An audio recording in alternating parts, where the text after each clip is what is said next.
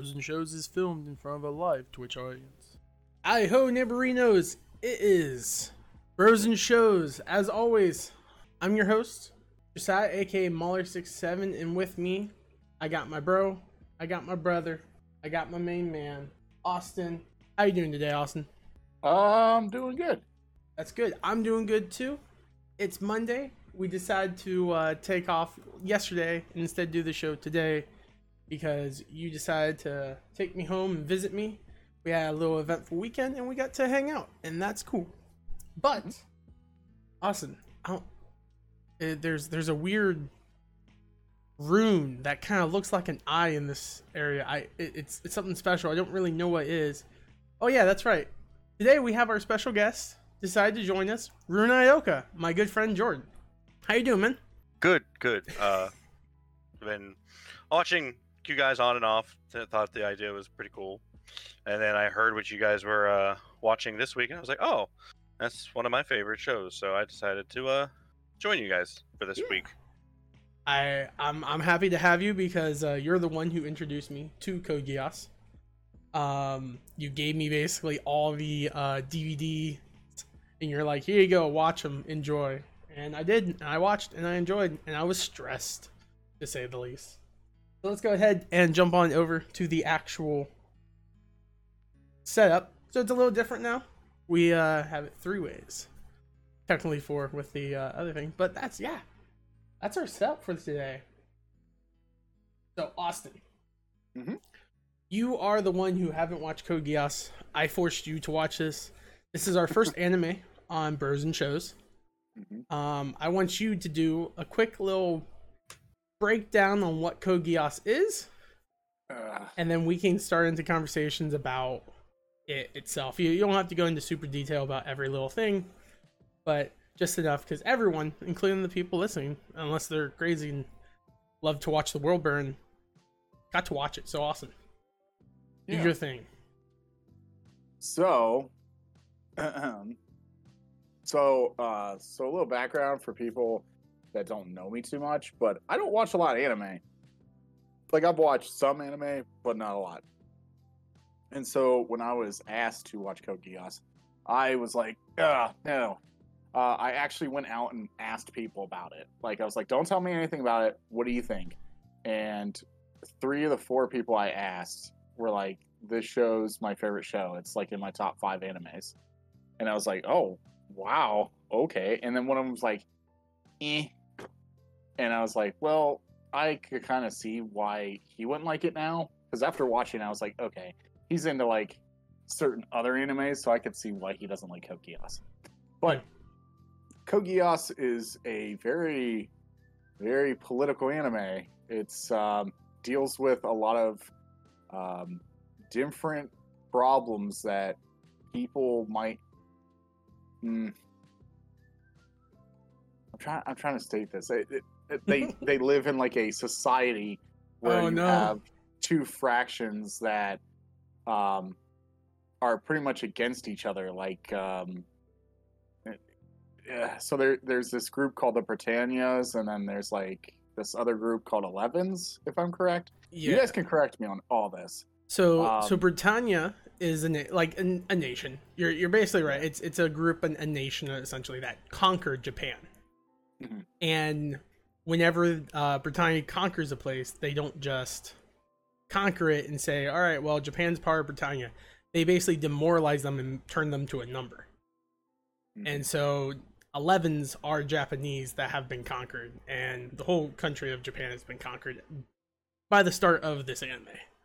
Yeah. So that's so like anytime they establish an area, they like what you guys were saying, they take away the area's, the country's name, and they turn it and they give it the like area 11, area 10, area whatever, and it is turned into a satellite of Britannia. So it's not actually a part of it, and like Austin, like you were saying, it's very political, and this actually deals with like a lot of like racism and stuff like that, because of like the people of Japan aren't Japanese anymore in it. They are known as 11s.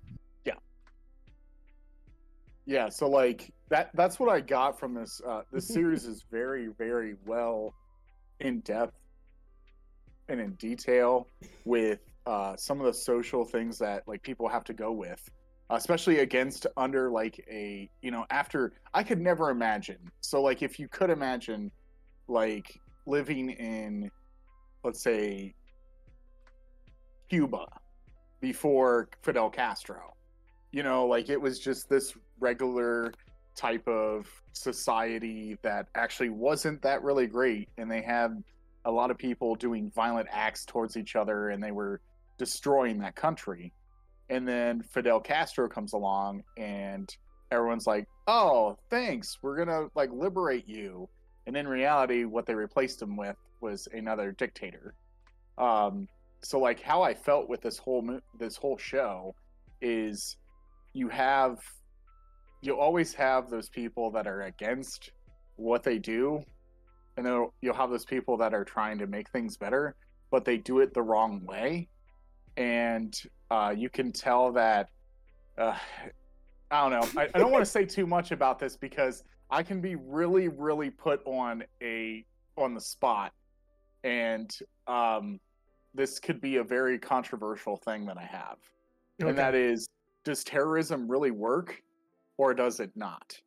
And in my eyes, it does to a certain extent, and this show is perfectly known for that. But when you do suffer with when you do give in to terrorism and you become a terrorist, the phrase that everyone uses is, you can't make an omelet if you don't break a couple eggs. Yeah. And some of the things that like I've seen, LaRouche, is that how you pronounce it? Lelouch. Just do Lulu. Lulu's a pretty endearing name. Zero. Yeah. Yeah, so Zero is this guy that is completely kind of like this rebellion fighter that, he's like, I'm for the people of Japan, and you guys have like done this way too long, and you have these lineages of these monarchs and like these dictators. Well, it's like pretty much a monarch. And he kind of just wasn't into the whole thing at all, and then all of a sudden he's kind of a wow, that was a fly. That was a good guy. He was just pretty much a good guy, and he saw like a truck get hit or something, so he wanted to make sure that they were okay. Mm-hmm. And it was actually a bunch of terrorists. That was weird. I don't know if I heard that. I thought I heard something, but the CIA is breaking in through your door now. Like he's talking about those evil things. Like he's talking about the terrorism. So he actually meets up with a girl named C2, mm-hmm. or and what's really funny is me and Josiah talked about this a little bit. If I would have had Japanese dub the first time I watched this, and I would have just read subtitles, I would have thought C2 was named Cece, because how terrible the subtitles were for Netflix translation from Japanese. It was weird because I'm one of those people that's like sub or dub, whatever, you watch wherever you want to watch, I don't care. But whenever you were watching it and I saw the subtitles and it said CC, I was like, oh, that's interesting. Austin, do you think you would have caught that? Would you like, you wouldn't have known, and then I would have said C2, you would have been like, that's a weird way of saying CC. And I knew someone from school named Cece, like her name was Cecilia, but we called her Cece for short. And it was just, it was a weird thing. I didn't think that they would spell it that way in the dub. But yeah, Austin, go on. So the thing is with this show, so he kind of gets this power called Gios. And Mm-hmm. Gios is this thing where if he can stare in someone's eyes, he can pretty much tell them what to do. But he can only use it once on that person, and he has like a range. He actually tests that range a couple times, and he also tests the longevity of it. Mm-hmm. I don't know if they ever, I must have missed it, but did they ever like solve if that girl like kicks out of the Gios? The one that was like, what was it? She was doing the wall thing where she was scratching. Yeah. Yeah. I think like he came to the conclusion that it was infinite until the task was complete. Okay. Yeah, so he gets this power and stuff. You come to find out that he has a friend that's in the Britannian army or military or whatever. Mm-hmm. And they have like this background story of like how they are two people, why they know each other. And and then you come to find out one of them's actually runs these huge robots called Nightmares, which are part of like infantry, kind of like artillery in a way, because they don't really use like planes and stuff because it's primitive. So they use like these Nightmare things, kind of like you'll see them probably here on the screen sooner or later. They kind of remind me of Gundams in a way, like how they look. But I think they're cooler. I like the designs and the creativity that they have, especially the Japanese ones with the whole katana and everything like that. I think that's always cool. So pretty much this show is about LaRouche kind of taking over Britannia, and he... Oh man, I don't know what to explain here. No, you Austin. Okay, Jordan, how about for you? What you think he did an okay job, or what's your thoughts? He did an okay job explaining like the first episode and the premise. Yeah. I would say. Yeah. I would say, and it basically is like a show that technically, if you think about it, because so there's a very fine line with what the Black Knights are. Like, are they terrorists or are they freedom fighters? Are they rebels? And there's kind of that thin line. Like, a terrorist from a terrorist whenever they're doing something that's just like, oh, okay, but like what they're doing is kind of like it plays on both sides of the fence, really. So it all depends on like your view of it. Britannia sees them as terrorists, whereas the Japanese might see them as freedom fighters. Yeah. And it's a whole whole perception thing. Yeah, and I think that's part of the thing that I really like about Code Geass to begin with. Like, my personal take is you get a lot of that two-sided defense. Side note, I do want to mention that Prime has been talking in chat, has been making me laugh this whole time. But he did point out that C2 is a chess and pawn. In chess is a pawn, which will explain her part more. And then that makes me interesting for the later character that gets introduced that is connected with C2. I'm not sure if we know his name yet or not. But all I remember is I know that there's is it a D2? D2, yeah. Yeah, and then there's also that crazy I wasn't sure if they said his name. Yeah, you're talking Mao. Yeah. Yeah. Oh, no, like, not Mao. No. That's different. No, because Mao's dead, or Lao, or whatever his name is. Yeah, because like C2 like shoots him in the head. Well, no, it was all the military. Pop. Well, no, he lives. He lived. Oh, through yeah. that. He lived I through the always police because forget it was that second C2 because Lelouch chastises her for being like, okay, you can't do that. You can't just leave him you can't just be like, okay, I'm done with you and leave things undone with him. And basically he was just scolding her for leaving a loose end in what was going on. And she was just kind of like, well, he was just a kid at the time. And it's just like, well, why did you do that? Yeah, because later on, like, because he puts his Geass on him and says, do not speak ever again. Yeah. And then he walks out of chapel and then C2 like shoots him in the head. And I'm like, whoa, assassination. Assassination, take him out. Yeah. But what I was saying about the concept of Code Geass and why I like it so much is that you have those two beliefs. You have Lelouch, who believes like in order to get things done, in order for things to change. 1 second. Could you keep talking? I gotta take my dog out. Yeah, you could have just kept talking. Right. You could have left. I could have done. Right. Me and Jordan here. But yeah, you have the two perceptions. You have Lelouch, who's all about breaking the eggs. Nothing good can come if you just won't do the means to do it. The end justify the means. That's it. Mm-hmm. And then you have Suzaku, who's the exact opposite, where it's like the end means nothing if the means are improper or wrong to get to.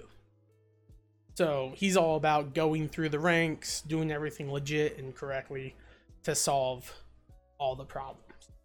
And that's something that I really liked. And because they're two views, they see each other in two different lights. Lelouch sees him as like a lapdog, only doing what Britannia wants him to do and doesn't realize he's being used by Britannia. And then Suzaku sees Zero or Lelouch as this terrorist who in the end will bring nothing but hate and destruction upon the world, no matter how much he wishes to change it. Mm-hmm. And like with like the whole thing with what's going on too, and this does kind of delve a little bit into season 2, not too much though.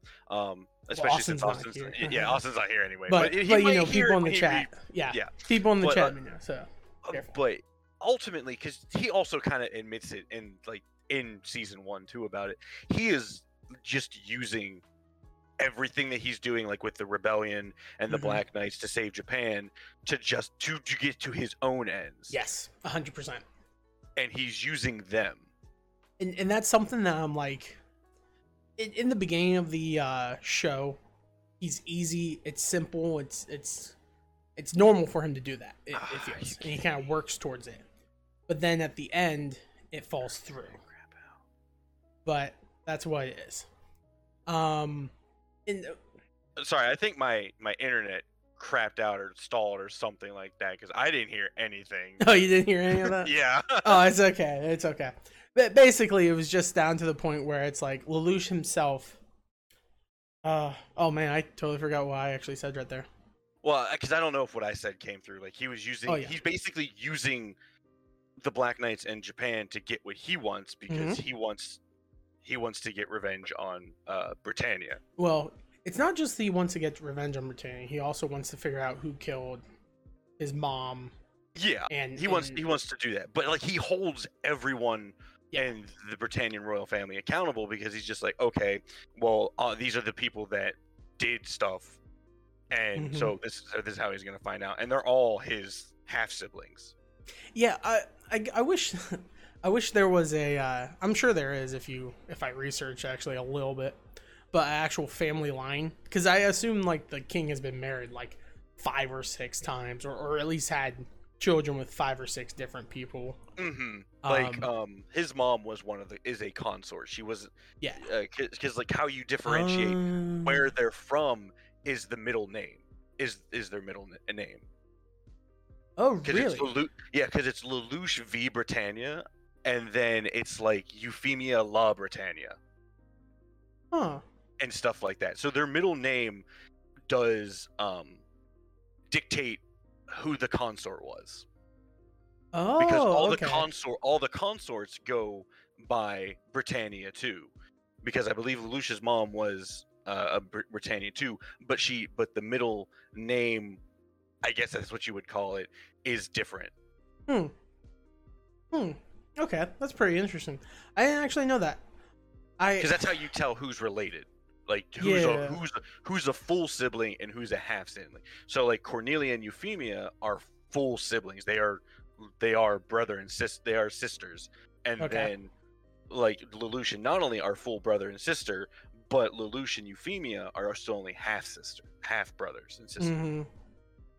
But they're still brother and sister, so like there's still that bond and stuff there. Yeah, for sure.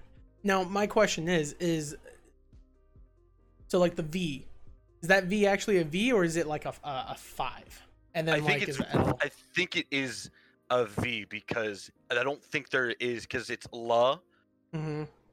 Yeah. Okay. And so there's no A in Roman numerals. So my thought process, because you said like the middle initial kind of tells you where they're from. I thought maybe their middle initial would be like the number or the cell number. The consort number. Yeah. No, it wasn't like that. Oh no. Because apparently, the king got around. Yeah. Well, because apparently, like Lelouch's mother is like the was like the one who was known him since they were younger. Okay. So she's been around since the beginning. Yeah. Yeah, she's been around for a while, apparently. Oh, Austin, hey, you're back. Thanks for so much. Welcome back. So one thing I did want to ask real quick, I forgot to ask at the top of it. Jordan. Yes. What type of shows do you normally go to? With Bros and Shows, it's me and Austin kind of forcing each other to watch different shows. Austin tends to watch more drama, real life stuff. I tend to watch more animated stuff, like whether that be anime or animation. What type of stuff do you naturally go towards? It really depends on what piques my interest. Okay. Because like I jump around on like a lot of things. Like I like fantasy stuff because like I've watched Game of Thrones. Like we did. Yeah. I was on a couple episodes of your guys's Nerd Watch. Yeah, I remember. Yeah. Mm-hmm. And we talked about those. Like I like there's because like sitcoms are really hit or miss for me. So like one of my favorites is How I Met Your Mother. Mhm. But I'm like anytime I see stuff about Friends, I'm not as interested in it. Yeah, I understand that. Okay, no, that's good. No, and now, last question for you, for a sec. Well, how did you come upon Code Geass? Because I got it from you. You showed me. Austin got it from me. What about you? Where did the source come to? It came on, I believe, because it aired in America and on Cartoon Network. I Mhm. can't remember if Toonami was on Adult Swim at that time or not, because I believe it was because Code Geass was coming on at midnight. Yeah. But it was either Adult Swim or Toonami at the time in 2008. Okay. Is when I It saw had it. to be an Adult Swim because in this series there's boobs. Well, that's the thing. That's when Toonami goes to late night. Like those late night ones, like Toonami is now, Mm-hmm. they do the more mature stuff. Yeah.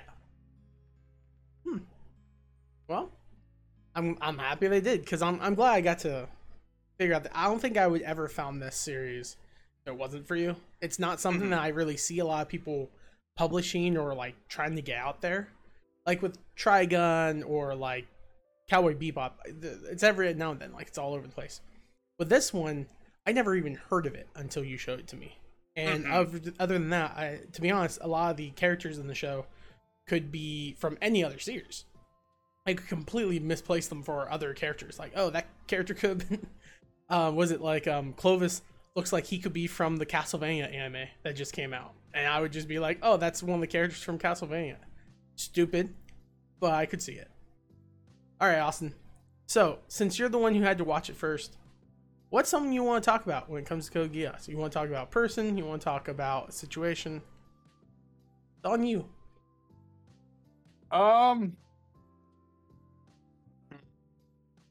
There's a lot to crack here. Yeah. Because there's some things that like I was very upset about. What's great about this show is it has emotional feelings to it, because you can kind of feel the characters are really well written to have that feeling of the sense of being oppressed. Also feeling sorry for characters because they're actually innocent. I'd have to say my favorite character out of all of them is one of the most innocent characters of them all. And I love that character. Who is it? May I ask? Nania? Is that how you pronounce her name? Nonly. Nonali. I call her Nonali. Nania. Yeah, she's so innocent. And she's like, Yeah. I don't know what my brother's doing. And then you're like, your brother's a terrorist. He's a rebel fighter. So- I really do like Nonly, and it's kind of interesting that it's actually Nonly who stops Lelouch in this. Well, to a degree. Like, for instance, in like the whole idea that Euphemia came up with for the Special Administrative Zone of Japan came from the idea that Nonly only wanted to spend time with her brother. Like, that's all she wanted in the world. She just wanted to live with her brother. She's innocent. And from her conversation with Euphemia came up with the idea of the Special Administrative Zone of Japan, which we know how that ends. But the concept was good and was actually about, like, in all honesty, until Lelouch's Geass kind of messes up, I think it would have worked. It would have stopped the Black Knights and the series could have ended there. But of course not. This is Drama Central. We can't let that end that way. We get the worst freaking episode of my life. So the only not problem- bad, but like it made me feel horrible. It made me feel absolutely dreadful. Yeah. But go ahead, Austin. So there is a problem I do have. Okay. Especially with the character of Zero. Okay. So the problem that I have is sometimes I felt like Zero's character for a long time always had the outcome be good on his end Yeah. for a long time, and I kind of felt like I was like, ugh, if this is just gonna be a series, because like I kind of like guessed on the ending a little bit, and well, season 1. Yeah. So like most of it that I thought came true, and then some of it there was like those twists that happened. Mm-hmm. You know, like especially with the Gios getting out of control and doing that to Euphemia. Yeah. So the problem I have is like there for a while I was like, oh, maybe something bad will happen with Zero's plan this time. Nope. Because like I felt that way with the avalanche or like the rock slide thing. I felt the same way with the hotel. I was just like, oh, sooner or later, you know, Zero's plan's gonna fail, and then it never really happens until like close towards the end, in my opinion. With it happening, there's like some hiccups, but they're not like dreadful hiccups. Well, so here's the thing. Like I mentioned to you, and I'll say on stream that I feel like the worst problem of Code Geass, and this is for narrative stance, and Jordan, you can say how you feel about this too, but I feel like anytime that there is a power level increase, the next level is just instantly there, instantaneous. Like they have a very bad power creep. So it's like, for instance, they're like, ooh, it's the Lancelot. 1 unit can destroy everything. Well, now we have the Gurren Mark II. Oh, Gurren can beat the Lancelot. Ooh. Oh, but now the Lancelot has the superpower core, which stops the Gurren. And then it's like, oh, but now we have the Gawain, who can fly. It's like, well, now the Lancelot can fly. Ooh, and it's like, well, now that we perfected the beams on the Gawain, so he can clear everything on his own. It's like, well, we made a better cube. It's just... So every time it felt like that. That's the thing about like that but that's the problem with like mecha animes in general, because that's what this is. It's a mecha anime. Is that there's always going to be upgrade, because for like, I know for Gundam it's all about like that gives them kind of more incentive to sell model kits. It's like, okay, if it was so like for a Gundam Wing, because most people know that one, if it was the same Wing Zero throughout the series, you'd be, oh, okay. But like the development and making of it does happen fast, I will say. But at the same time, I feel like that's is something that like is there because they're making these technological advancements in an era where that's not unheard of. Yeah, I guess that, no, you make a good point, because for me it's kind of like complaining that Pokemon is like, oh, every time he catches one Pokemon, another Pokemon comes along, he captures that one. It's just like, yeah, that's the whole concept. Like that's the thing that makes the series. Yeah, that makes sense. I guess for me, like I always got frustrated because it always seemed like anytime something bad happened for Lelouch, it's because of new technology. Yeah, came in and basically stopped him. So I will say this: while his military plans seem like they're going off perfectly, and like he's technically, I guess you could say he's a genius, but it's one of those situations that like he's played strategy games, like he's played chess his whole life, because that's a big tone within the thing. He's like, he played StarCraft. But the other thing is that like like most of those victories also came at a personal cost or something that affected him later on. Yeah, like you said, like with the avalanche, is like, oh, it went off perfectly. Shirley's dad died. Yeah, and that affected his personal life a lot, because it made him do something. It made him do something that caused a lot of problems. Yeah, and well, it ultimately led to Shirley like not being his friend anymore. Like he had to Geass her to forget, because he could, like, because of that, she was able to find out who he was and who Zero was, and she couldn't live with it. So he had to Geass that away. I can kind of see that. I just think that I hate characters, and that's why I don't like Lelouch. Why you watch TV shows if you hate characters? No, I hate characters like this, where something like this happens, and they try to fix it with a Band-Aid, and then they try to fix it with a Band-Aid, and then they try to fix it with a Band-Aid, and then they try to fix it with a Band-Aid, and then sooner or later, it like implodes on them towards the end. And I knew it was coming for a while, because like, he's just putting a Band-Aid on us. Like when Shirley, like when she's like, oh my gosh, I know who Zero is. And then he's like, you know, kind of Geasses her. So, Austin, you say that, right? And I have the perfect character reference for that. Okay. You know who he needed to tell him something? Mike from Breaking Bad. No half measures. So Lelouch's biggest problem is whenever it was people that wasn't connected to him, he was harsh and to the point. Like, you know, all the people, like, you should die, you should kill themselves. But when it's people he cares about, he tries to do Gios or try to do something to make it that they survive. And that, yeah, like you said, it's the bandage effect. He tried to make it in a way that Shirley could keep going on. But if he was, like, intent on his thing, he would have had to kill Shirley the second she found out who he was. But he didn't want to. I think also, too, is my predictions about what the next season's all about. Okay. And how I feel, I think will affect because how he deals with things. He's that kind of person that lets people go, like certain things go. He sometimes does not complete like full measures. He doesn't complete what he needs to complete because, like, in reality, he should have murdered multiple people or assassinated people, and he let them live because he likes them or he doesn't want to hurt them. And it ticks me off a little bit because it's like, yep, this is probably going to bite him later. And there for a while, you know, because the Shirley thing, you know, the only way that she really found out is she wrote like that letter, like crinkled it up. Yeah, the crinkled letter. Having it, and she's like, that's actually Zero. And, you know, that's the problems I have with some writings, but it's not this fault. It's not this anime's fault with that because I've seen it so many times that this anime, I think, came out, like the original anime came out like it's like 2008 or something, 2005. It came out in America in 2006.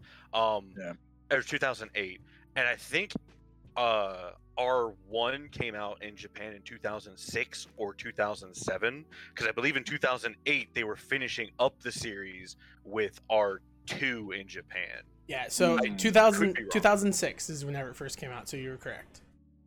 Okay. In Japan. Yeah, because I was gonna say with that is it's just, you know, I've seen that plot device for a long time, and it could be because people are fans of this show, and I could see, like, you know, people take plot devices from everything, but I kind of felt like some of these characters, I was like, well, I kind of know what's going to happen because I've dealt with that before.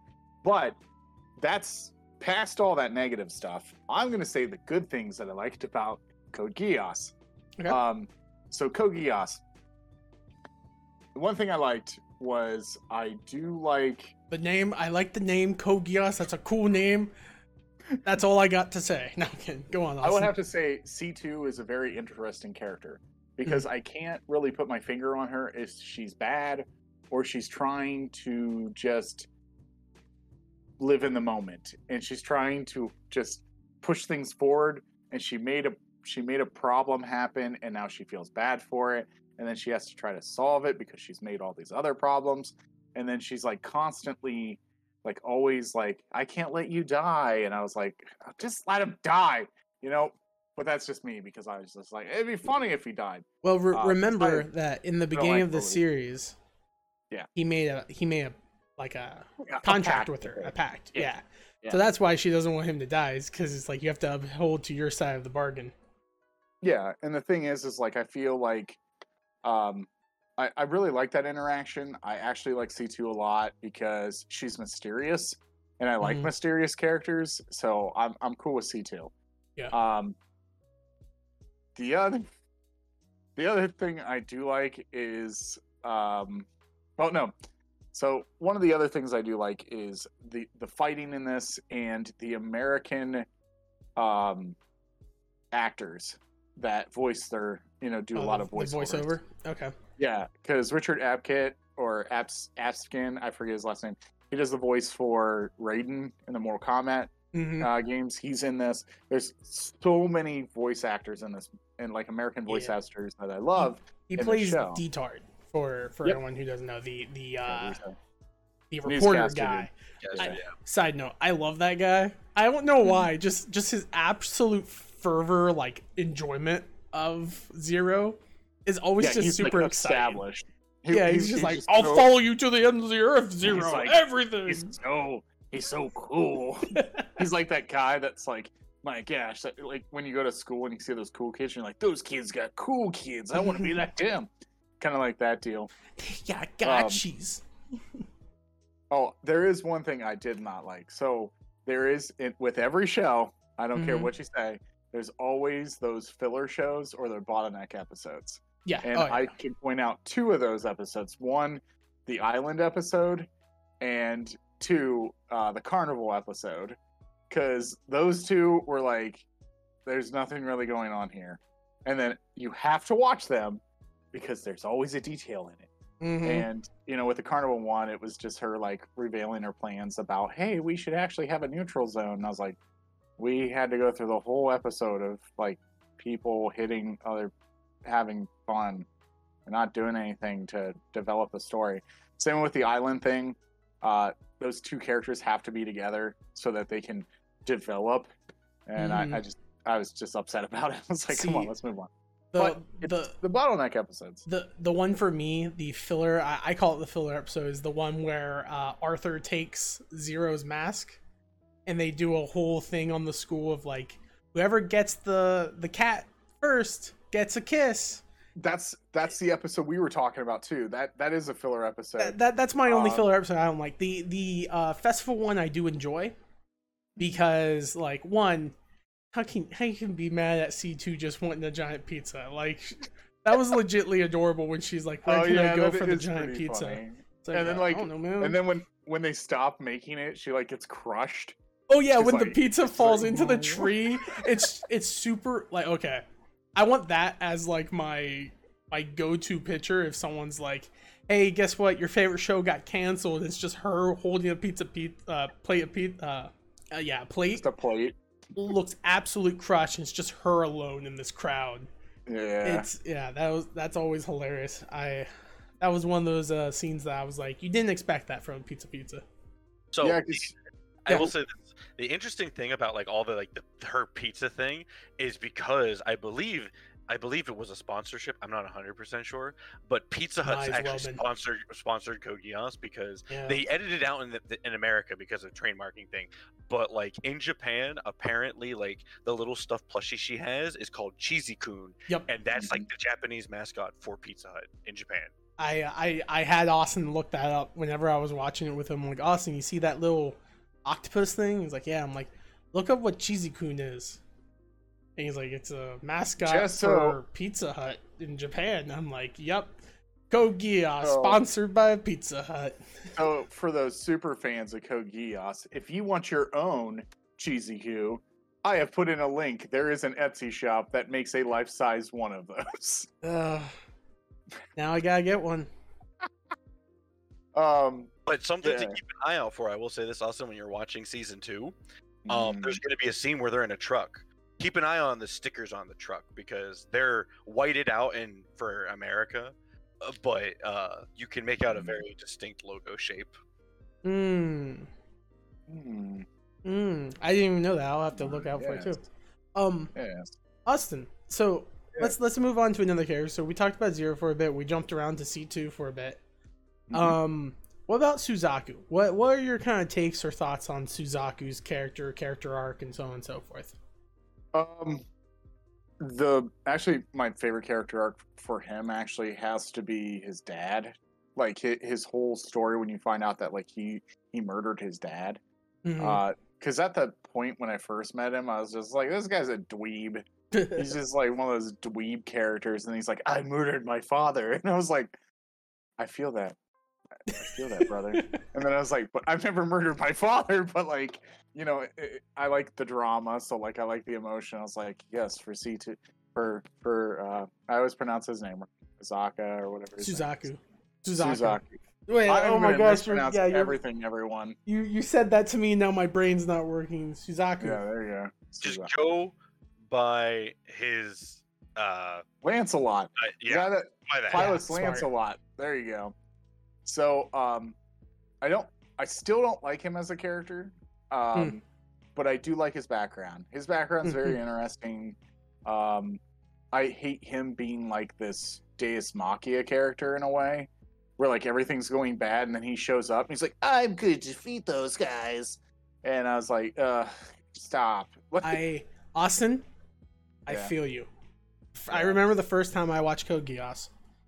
Season 1, one of my problems I had was I despise Suzaku's, like, we have to work from the inside out, blah, blah. Meanwhile, he's saying this while the Britannian army is massacring civilians.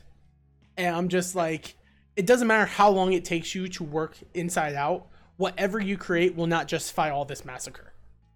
Nothing can. And so, like, that was episode 1 that happened. And I'm just like, screw you, dude. I can't stand you. But I will tell you this now, Austin. Season 2, I really started liking him a lot. Okay. So he has a weird change. So does he live? Does he live? You'll see. Who lives? I'm Austin. I'm going to tell you this. Said he lives. No, Austin. You spoiled it. No, Austin. Specifically about this. Season 2 is going to be a lot different than you think it will be, and you don't even know when or where it takes place. That's all I'm going to say to you. You have to watch it to know. Okay, well, I'm just saying how the cliffhanger happens at the end of the season. Mm-hmm. I didn't know that if he was going to be there. Hey, man, so, you don't know if he lived either. That's the beautiful thing. I don't know. Zero or him, we don't know. But, yeah, I just felt like his character was like this Deus Moxia character where, like, he got everyone out of trouble all the time. He's like, I'm Lancelot. I'm going to do this. So, yeah. I will say this real quick, Austin. You don't watch a lot of mech shows, do you? I do not. Okay, so Lancelot is essentially because like every mech anime does this, and it's one of those situations that Suzaku is a ace pilot essentially. Like he's going to be like him and Colin are the ace pilots of their respective factions. Got you. So he's going to be he's going to be that character that gets them out of that situation. And this also kind of lets him climb up the ranks of Britannia because if you've noticed that because he's an 11, he probably wasn't going to go anywhere. So yeah, his plan of like, I'm going to change the system from within is like, no, you're trying to just go through the ranks of an extremely racist occupying force. So more than likely that's not going to happen. Yeah, so like actually when I started realizing that, it kind of reminds me of how France was like during the revolution, well before the revolution. So like Napoleon Bonaparte was part of the army for a long time, and he had all the he had all the credentials to be a general. And the thing was they chose instead of quality over notability because someone would be like, it would just be like, oh, well, this person because you're related to the half prince or something like that. And so they would give him the job instead of the person that's qualified for it. And like, I kind of feel like in that way, he's kind of the Napoleon. And like, I was like, man, it'd be really cool. Like, this is my prediction. Take it or leave it. It's hot. No. I think actually I have not seen anything about season 2. So if I get this right, this is totally off the top of my head. So I really think that Zero succeeds. Both of them don't die. And, something happens that prevents from either one of them dying. Because, they always have it. Like, the guy just took like 60 shots by the police and lived still because of modern medicine. So I'm guessing like someone gets shot. They save them, and Zero takes over and becomes like this dictator in a way, not a dictator, like kind of a general, or a president. And this Lancelot dude becomes like the Napoleon, where he's a very well-known general because he's he's like his right-hand general then. Okay. Since they know each other. But that's my prediction. Okay. Just because that'd be kind of cool. I think so. If not, write it. Get your story on. But I really think that I didn't like him as a character. And I felt so bad for him now. Like, I felt so bad, especially like watching, I could never imagine. And when a character can pull you into their relationship with someone and then you feel sorry for that person, it tells me that the show did a really good job at writing it so that I feel that. And when she dies and he like loses it in a way. Mm-hmm. I felt it. Like I felt that emotion down in me. But I watch I watch a lot of drama. So, you know, it has to take something that I'm invested into. And this show invested me. Like I was like, okay, I like this show. It's not one of those shows like, even though I've talked bad about it a little bit, those things I can overlook, because the show, when it comes down to it, I was actually very glad that I watched this show. And the drama that's in it is exactly the drama I want. So I'm totally okay with it. But when she dies and he shows like his love for her, I really enjoyed that. I thought it was it kind of made me like him more, instead of just thinking he's a dweeb. I was like, this guy's just trying really hard in a situation that he thinks is correct, and he's trying to do what he believes is correct. Yeah. You know, and he's kind of stuck in between this hard place, and the only thing that he had that was okay in his life at the time was the princess. Yeah. And not to mention, she's also the one who like saved him, helped him out, elevated and tried and literally it blew my mind when she knew who Zero was, because she was like, I kind of guessed it, like, you know, it just how you act and how this is. And the character that I was like, when she gets shot, the thing that Zero says was a very emotional thing. He said, I just killed the only woman that I think I've ever loved. And so you can tell that character, a lot of people love that character because that character was an influence on other characters. Mm-hmm. And it was just a character that was caught in the crossfire. A good character that was caught in the crossfire. So let's bring this up. So, you know, his kiosk is out of control now. And he starts talking to her, and the big reveal happens where you come to find out he can't shut it off. And she makes her kill all the Japanese. Yeah, he like used it as a, like, you know, if I told you to kill all the Japanese, you would have to listen to me. And that scene, I really like that scene, because as he's saying it so casually, like in conversation, and it starts playing that noise, a little like it's going into her brain as he's still in the middle of talking. And you see the whole little shing, like her brain getting changed. It just cuts to her just crying, and you're just like, oh no, I wasn't prepared for this. It was a good twist. I will say it was exactly what I probably knew was going to happen sooner or later, where he couldn't control it. But I didn't know how he was going to do it, but I kind of guessed it was going to be around that time. But I didn't guess what was going to unfold, and that was one crazy twist. And her just murdering, like, everyone going around murdering the Japanese. The one thing that still kind of gets me is the scene where, like, you're hearing Lelouch kind of talking to his brain, like, I can't believe this has happened. My Gios caused this. And it cuts to a single scene with her covered in blood with a machine gun just spinning in circles, just mowing down more people. And my brain just, like, blew up whenever I saw that. Because then it cuts to this little kid covered in blood crying too. And I'm just like, there's women, children, old people in there. And her and the other knights are just just straight up slaughtering them all. I want to give a lot of credit to Code Geass for putting those images in this anime, because it takes a very, very big person, especially with a show like this, to show that kind of war.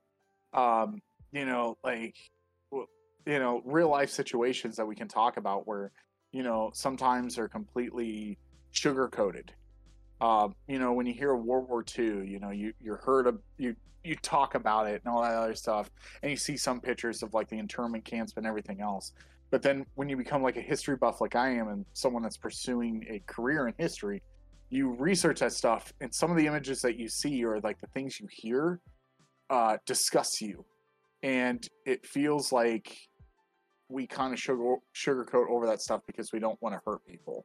Yeah. And it also shows the realization of the things that are a harsh reality with that, is like people being murdered. It is war. Like, people get caught in the crossfires constantly, and there is no like war's not pretty. You know, even with a Cold War, it's still not pretty. People still die in a Cold War. Um, it's just I like that they didn't spare any. Just there's too much violence in this.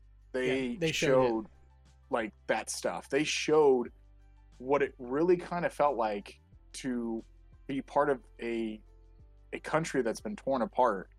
And that's why I like this show, is because it's like it kind of makes me feel like how France was right before the French Revolution. A lot of things happened, and they kind of split up the controls. And well, it was after World War One. So after World War One and Germany fell, well, not France, Germany. So after World War One and Germany fell, they had this treaty called the Treaty of Versailles, and the Treaty of Versailles was pretty much like, hey, Versailles. you're gonna like Versailles, yeah. So like, hey, you're gonna have to like dumb down your military forces. You're gonna owe us all this money, and pretty much put pressure on them. In which that treaty led into who Hitler was. You know, that's one of the things that he wanted to bring Germany back to the motherland. And I feel like in a war-torn society, like people are willing to jump on each side if they believe in it without the repercussions of war. And so you have Zero that's literally murdering civilians too. He's doing the same thing as they are.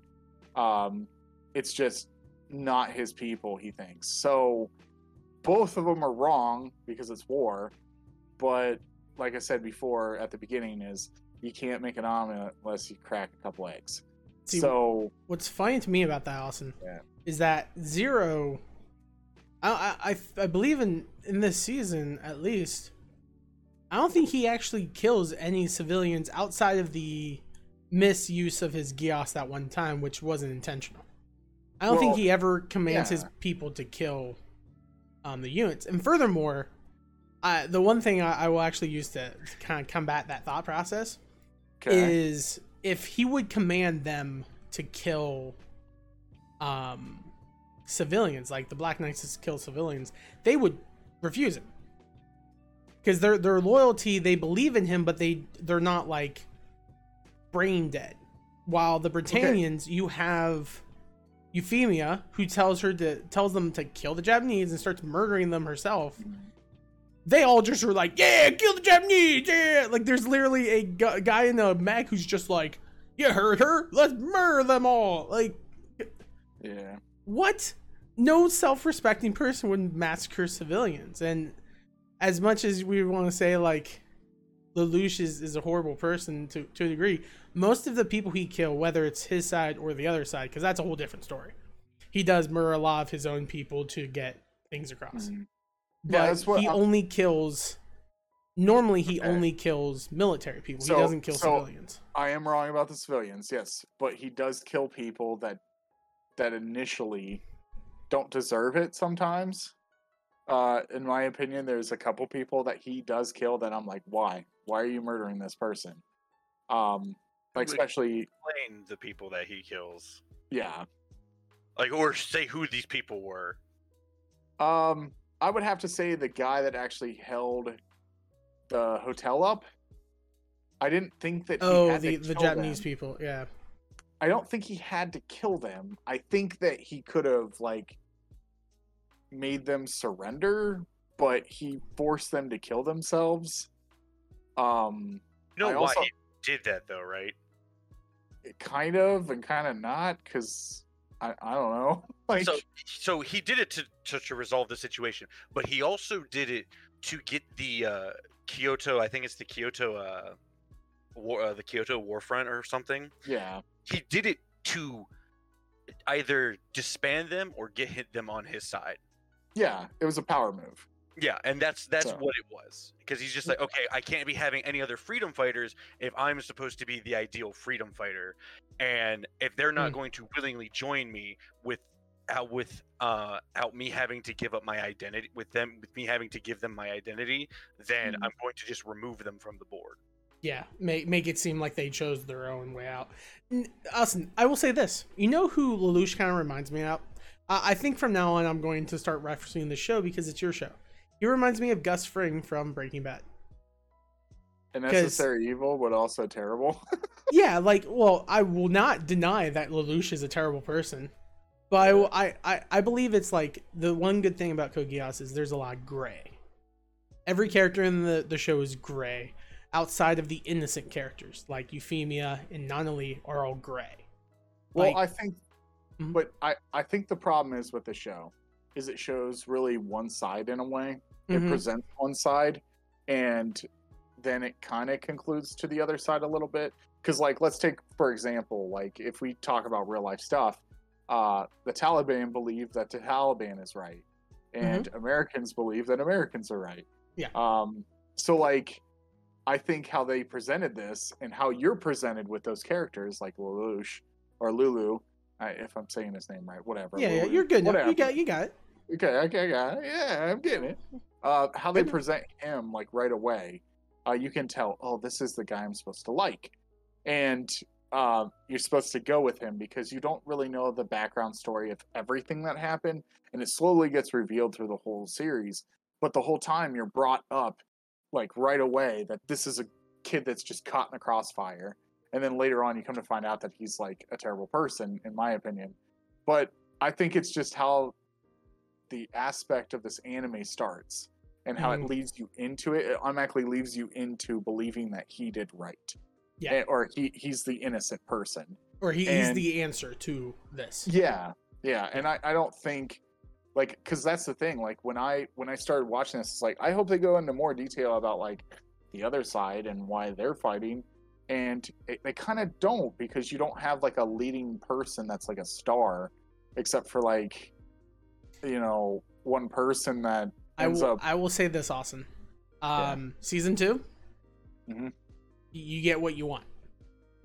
Okay. You Sweet. you get more information about the other side, and then you can then make your own educated guess on how you feel. I think Yeah. what you're saying is true. I think the show intentionally leads you into the beginning, with you only seeing the Japanese side, so Oh, yeah. you side with the Japanese and those people. I think they also do a good job of introducing you to good Britannians, you know, with Euphemia, and like Cornelia is good to a degree because she is a good military person, but she's very harsh on people who oppose her, which is a good sign of a leader, not a great diplomat though. And I think that's the whole point about Britannia that is explained in the beginning, that Britannia is bred, and all Britannians are bred with this thought process that the strong control the weak because the weak can't do it. And so all of them are naturally that rough, I will make an example out of you type. But none of them are more compassionate people like Nunnally or Euphemia, because they get tossed away the second that they show that. So Yeah. Go on. Yeah. So like, I don't know. This show is very intriguing. I really enjoy this show. So Mhm. I'm just saying, I'm to the point where, you know, there's still characters I still hate. There's characters I love. I actually have a nickname for Lulu, because I don't like him really. So I call him something else. Mhm.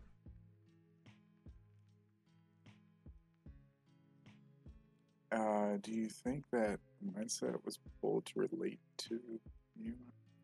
World War II era? Yeah, I would actually say that this actually, like, okay, so Prime brought up a good question. I actually think that this would be a time period for World War II. This is a very good story, and it kind of reminds me of that kind of stuff, in a way where, you know, they were divided and, you know, kind of, hey, this is it, Britannia's 11s kind of deal. Because Germany after World War II, that actually happens with Russia and Germany, where they put the wall up. And then you have West Germany and you have, like, you know, East Germany. So, like, the two people are always constantly trying, you know, like, West Germany's trying to get to East Germany because West Germany's not really that great, and then East Germany's trying to get people out of West Germany because it's not that great. But there's always that divide that Germany was not at power. But past all that, now going forward with this, so you we were talking before about what was the other thing I was going to bring up about the characters that I had a problem with? There's something else I had a problem with, and now I completely it went off off my head, and I'm trying to think what I was. Must not be a problem then. It must not be a problem, man. No, it was something that had to deal with something that I was like, but it was early on, and I think they fixed it a little bit later, and I was like, okay, never mind. Okay. I just don't really remember it, but overall, first initial thoughts of first season, I'm excited. I can't wait to watch season 2. I'm actually really shocked that you made me watch an anime the first time. I was like, You knew it was going to happen. Yeah, I knew it was going to happen, but I was shocked that you were going to do that after the second time, because I was like, I didn't expect you to do an anime right after you did Community. I didn't expect you to do that. I was just like, oh well, he'll probably pick something else. Austin, and they were like, my repertoire is mostly anime and animations. Those are the things I enjoy. Next thing you know, I'm going to be like, hey man, let's watch Steven Universe. Things like that. Who knows? That buckle up, boy. That's what we doing. But Jordan, what is there any character that you specifically would like to talk about season 1 character? Molly, why are you attacking me? So there's a lot and there's not a lot. It's complicated because I like a lot of the characters, and because I've watched the series and I know about season 2, it's kind of one of those things. I'm just like, I don't know what would be spoilery to really talk about a lot of the characters, so yeah, that's understandable. It is rough because so much happens in season 2 and so much gets revealed that it makes talking about season 1 a little harder if you only know season 1. It's kind of Austin, it's very much how Breaking Bad was with you and me. There was multiple things where you're just like, wait.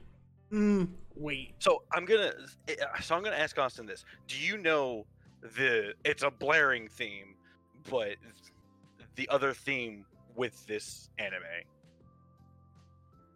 And it has to do with the mechs. It'll become more relevant next season, but it's something I want you to think about next season. Yeah, okay. I was going to say the only thing that I can see with the mechs is just they keep evolving, and it gets a little bit out of hand, and it can turn into something that's Who does Suzaku pilot? The Lancelot. Oh yeah, I know it's like the Knight of the Round Table. Yeah, the Arthurian legend stuff. Yeah. So next season, I want you to think about this because they never. Because this is a slight spoiler. There is no nightmare named Arthur, and I feel like a lot of the characters that pilot the specific mech draw from that character in Arthurian legend. Well, one thing is, to be truthful though, there is a character named Arthur, and it's a cat who freaking bites Suzaku over and over again, just like Molly was biting me. That's one thing that I thought was going to happen, and I was like, if this happens, I'm not going to like the anime. I really thought that the cat was something that was going to, solve something. So far that I think I haven't watched season 2, so I don't know, but, I was getting upset because, the cat would, randomly bite, and they're like, Arthur, and I was like, that cat, if it turns into something, or it becomes something, I'm going to be very upset. So I want you to think about that of the whole who is Arthur in this situation, not the cat, because the cat's not relevant. It's kind of there for comic. It's kind of there for comic relief because of the biting stuff. Hurts. Hurts.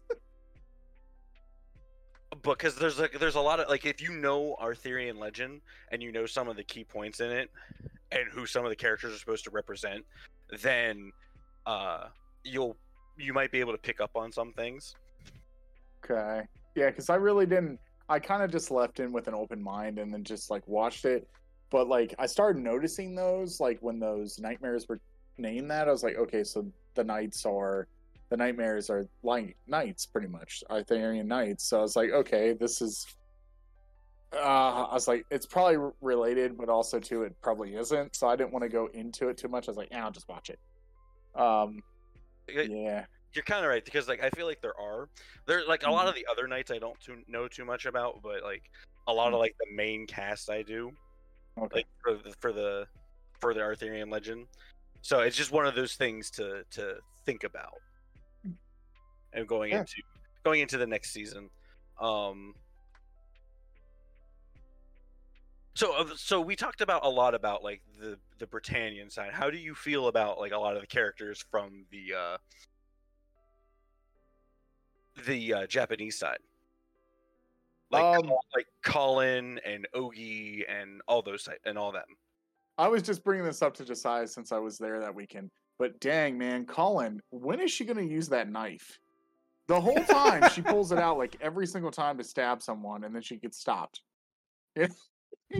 She never uses her purse knife. Let's be real. But I like Colin. I like her a lot, actually. Even though she's complete fan service on most things, a lot of guys are like, there's boobies, there's boobies. Like, it's constant. I'm okay with it. But I do like her story. The only thing that I thought was a little bit kind of cheesy, but also I was okay, was the shower scene where she thinks that, she pretty much knows that Lou's Zero, but then he like tricks her by geosing some girl to call, was it the hall room? The maid. Whatever. The main phone. To play the recording he had. Yep. Yeah. So, that was one thing I was like okay about, but I also hated because it's like, that's been done before multiple times by other people, like other shows. I did like her realization with her mother, like that part with like in the factory, or is like in that warehouse, where you come to find out that like her mom is only she thinks her mom's with her, with that guy because she's like this lost love, but she's actually there for Colin. And I was like, that's a good story. I like that. I'm trying to think the guy with like the red band that's across his head. He reminds me of Lupin. Shoot, what's his name?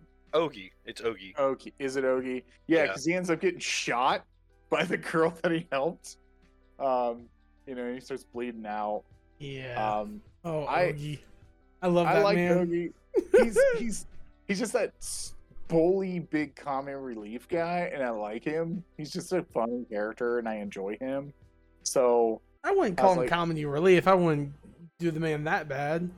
Well, he's like the average Joe. He's the average Joe, because that's why Lelouch promotes him, is because that's what he is. He's the average man and all that stuff, because that's the point Detard brings up.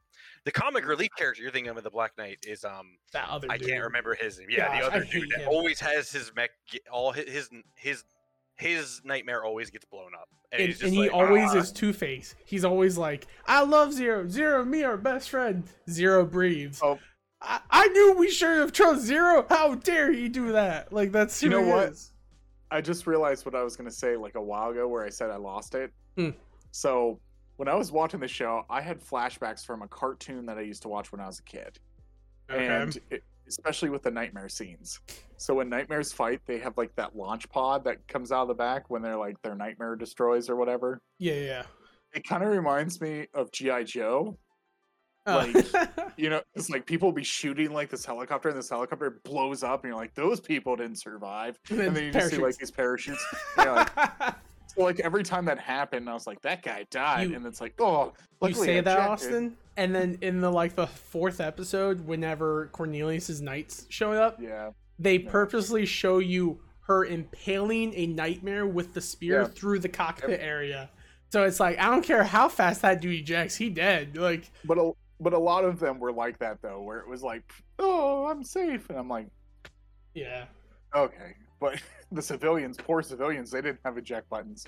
no, They all died. no, the military gave them their eject button in the form of a gun. Yeah. Oh boy. So the one character I want to nick on real fast, and we're kind of hitting at the end. We've been talking about this for a bit, but I do want to talk about Mao. Now, the reason why I want to talk about Mao is twofold. One, he's our first character we meet who has another Geass. And I always liked his Geass because his stat, like... So, Mao is the guy who was before Lelouch. And C2 meets him whenever he's a small little kid. He gains the ability to use his Geass to read people's minds. Once he reaches that stage of can't control it, he can't turn it off, and he always hears people's minds. I enjoy characters that are like that, where they have a really strong power, but the negative is that can't turn it off. Yeah. They're mentally unstable. Yeah. And so I really like that. And then it makes you kind of think, like, how would / how could Lelouch become that? That was my instant thought whenever it got introduced to Mao was, if this guy became like this crazy obsessed with C2, could Lelouch become like that? Like, what would be necessary for Lelouch to become obsessed with C2 in the same way? That was like my biggest thing. I don't know if either of you guys have anything to maybe your guys' thought. So the Mao arc, I mean, it's not really an arc, it's only like 3 episodes, but I still don't like it. It's not one of my favorites. It is important though. Yeah. Because it is showing you of like what happens when you can't turn off your Geass, and we kind of know what that happens with Lelouch. He convinces probably one of his favorite siblings other than Nonali to massacre an entire race. And the other thing is, the one thing that's important too is you also see that Lelouch is able to Geass himself in the last one of it. I really like that. I said that and no one responded, and I was like, that happened. I totally remember that happening. Why is no one saying it? It did. And it's one of those situations that because of what happens in season 2, that I'm just like, he could probably abuse that somehow. Yeah. Hardcore. So with Mao,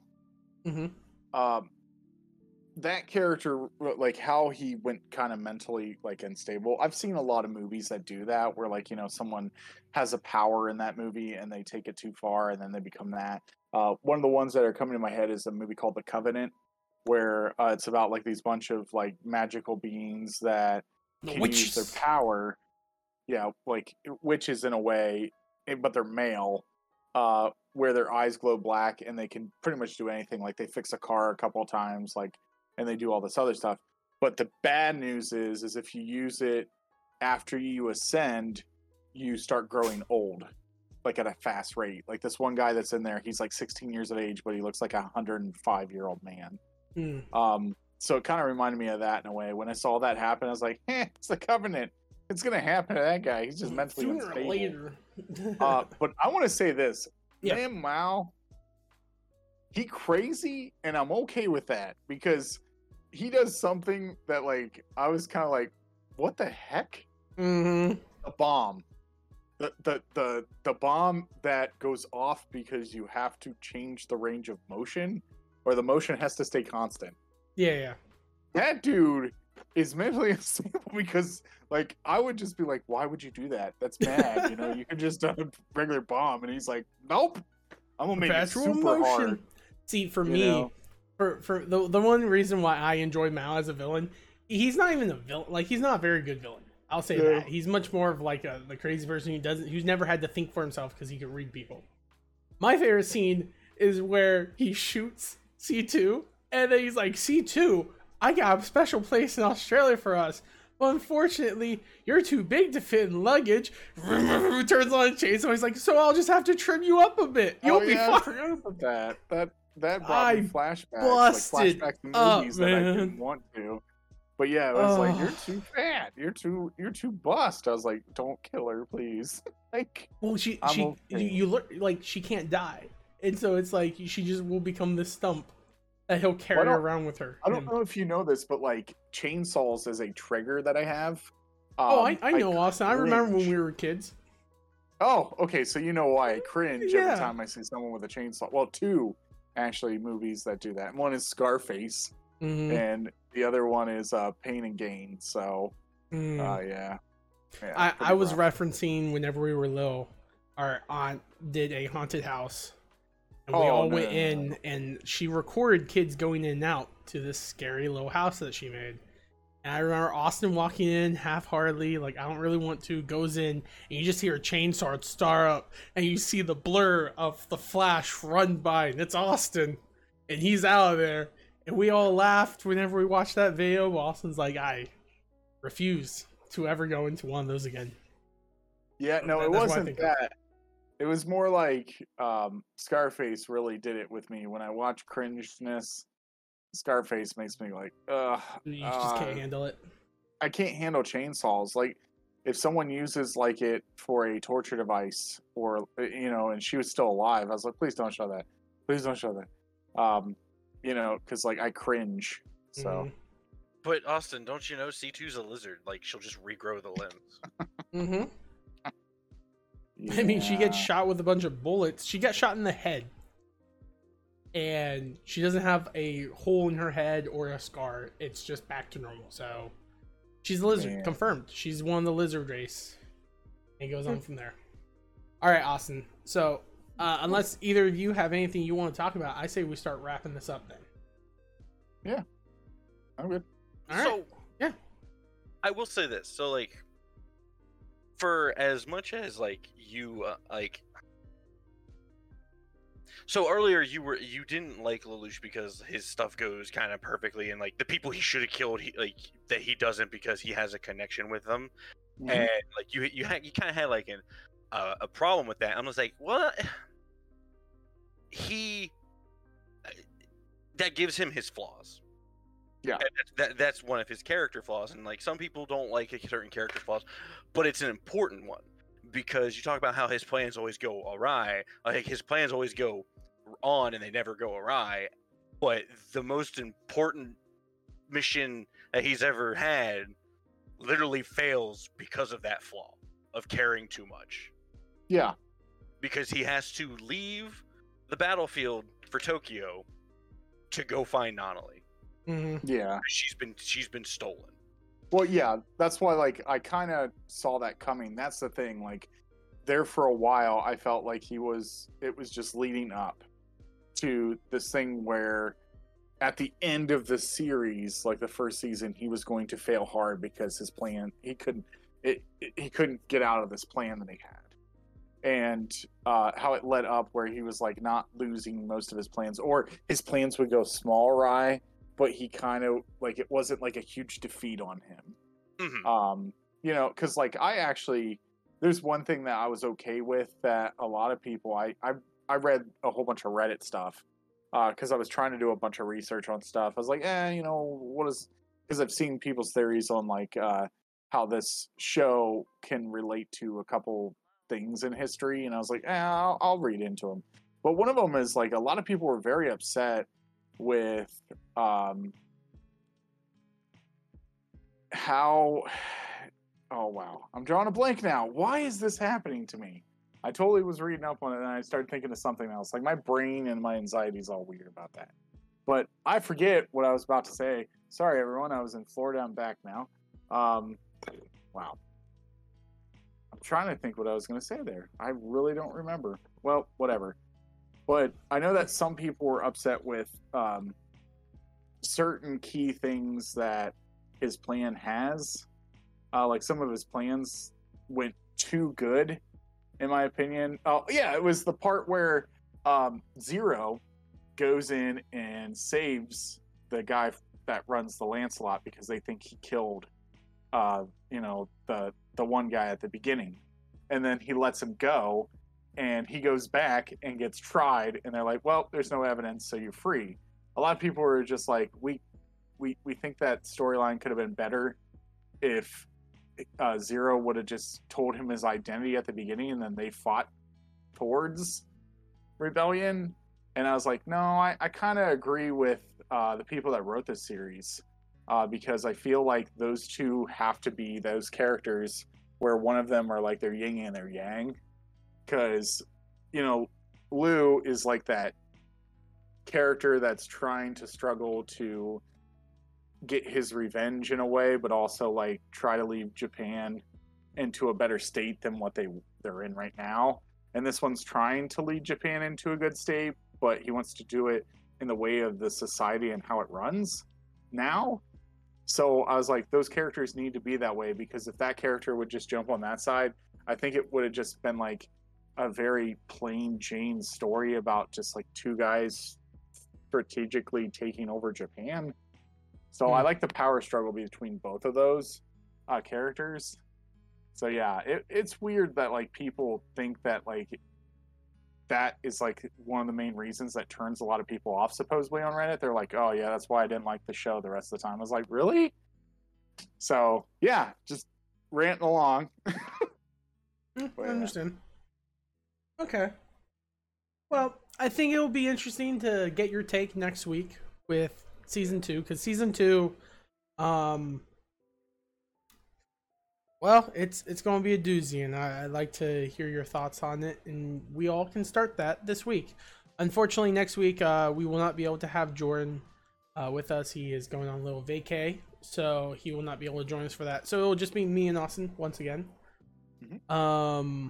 But Austin, as of now, if Lelouch of the Rebellion, Code Geass, R1, was only R1, Season 1, would you tell people to watch it, or would you tell people to skip it if there was no Season 2? If there was no Season 2, I'd tell people to, let's be real, I'd probably tell them to skip it. Okay. In reality, just because how the ending happens, I'm kind of like, I'd be more upset, because I want to know like the solving of a conflict. Mm-hmm. There's a show that I've watched back then that I really loved, and there was a conflict that like this happened, and they never solved it because it got canceled, and that's Freaks and Geeks Season 1. It's one of my favorite shows of all time, but the ending is so bad because it doesn't solve anything. It just leaves you hanging, and it's like, it's better not to. It's the old question: is it better to love into Lost than it is to? It's better to love in the Lost than to never loved at all. For you, it's better not to watch than to have watched and been upset at the end. It's kind of like how I feel with Game of Thrones. It's like, I love when people ask me, "Hey, would you recommend Game of Thrones?" I say no. I said, if you're going to watch it, at least watch 1 through 5. That's it. That's what I told people. I was like, yeah, I like Game of Thrones up until, season 5. And then after that, you can balls in your court at that point. Yep. Wait for the books. Wait for the books. Yep. All right. Well, Austin, thank you so much for stopping by. Jordan, our special guest, thank you so much for joining us on this little adventure as we talk through Code Geass. Is there anything you wish to plug? Like, this is a time for you to plug anything that you may be doing or may want to let anyone watching know that's going on your sphere. Really, like, I stream, air quotes, every now and then. Like, it's mostly when I feel like it. So that could be like 2 days in a row, or it could be a month from now. It all depends on how my anxiety is doing that day. Of being able to sit and watch people judge me play video games. But if you are interested to know when I do that for the random stuff that I would stream, I'm planning on streaming more, and I'm hoping like Josiah will join me for these streams. Because I'm planning on doing like the Halo playthrough with at least you. You can catch me on Runaioka on Twitch. Twitch.tv Runaioka. Yep. And other than that, not really. Like, I have a Twitter. I don't do much with it, so you'd be following someone who doesn't do anything other than like occasionally retweet stuff. I mean, you actually retweet a lot. You actually retweet some very cool stuff. You retweet a lot of art stuff, which I do enjoy. I think a lot of those look really great, and it makes me sad that I can't create stuff like that. And it makes me sad that I get the same way, and I'm just like, I should. I have this fancy Cintiq just sitting here on my as my second screen, but I'm just like, no, thank you right now. That's how that works. Yep. But as for now, yeah, I think I'm good. All right. Very good. Thank you again for joining us. Austin, is there anything you would like to plug today? Yeah, like always. Thing that I've been saying almost every stream now. Mm-hmm. If you guys are suffering from addiction or a problem that deals with, your mental capability or an addiction to drugs, please go get help. I recommend that. Like I talked about 3-4 weeks ago, my buddy died, and I don't want to see other people die. And you can get over it, and people are there for you, and you should go seek help. The other thing, I do have a TikTok, Overworked Nerd 1. Check that out. I just did a couple. I'm going to be doing a couple more videos tomorrow. I was in Pittsburgh over the weekend, and we were just busy. We played Here to Slay and a whole bunch of other cool tabletop games, and that was a lot of fun. Yeah. And you can follow me on Twitter, Overworked Nerd, and you can also follow me on Twitch here. I haven't started streaming yet. I just got everything back in order so I can start streaming. And we actually talked about maybe us streaming in the future, like on a Saturday or something. And we would talk about that because I got like Sea of Thieves now, and I got Final Fantasy 14. I'm gonna try that out. So we'll see. Yeah, me and you got to try out. We played 14 together for a bit. I died. Austin got to live because I sacrificed myself to save him like a real brother would. That's true. But what can you do? Yeah, and as always, I'm Mauler67. You're on my Twitch. I don't need to say anything. You there, you enjoy your life. But next week, we will be doing Code Geass Rebellion 2. This time, hopefully, on Sunday night at 10, like we normally plan. And then then we'll find out what we gotta watch after that. Pretty excited for that, to see what will come to that. And this week, just throwing that out on the radar for both of you guys, Loki's coming out this week. This is the first week Loki drops. I believe it's Friday. Thursday. Oh, I just knew it was the 9th. I don't know what day that was. I can't count. Don't ask me to. Oh, wait, it's the 9th? Yeah, it's the 9th. Then it's tomorrow. It's Wednesday. I'll trust you. I can't count, dude. Don't ask me. Don't make me look dumb. I'm already dumb enough. But yeah, once that finish, I know we will do a Brown show for that. So we're excited for that. But yeah, hopefully you all enjoyed the show. If you're listening to this via IO podcast form, thank you so much for tuning in and listening. And we'll catch you guys next week.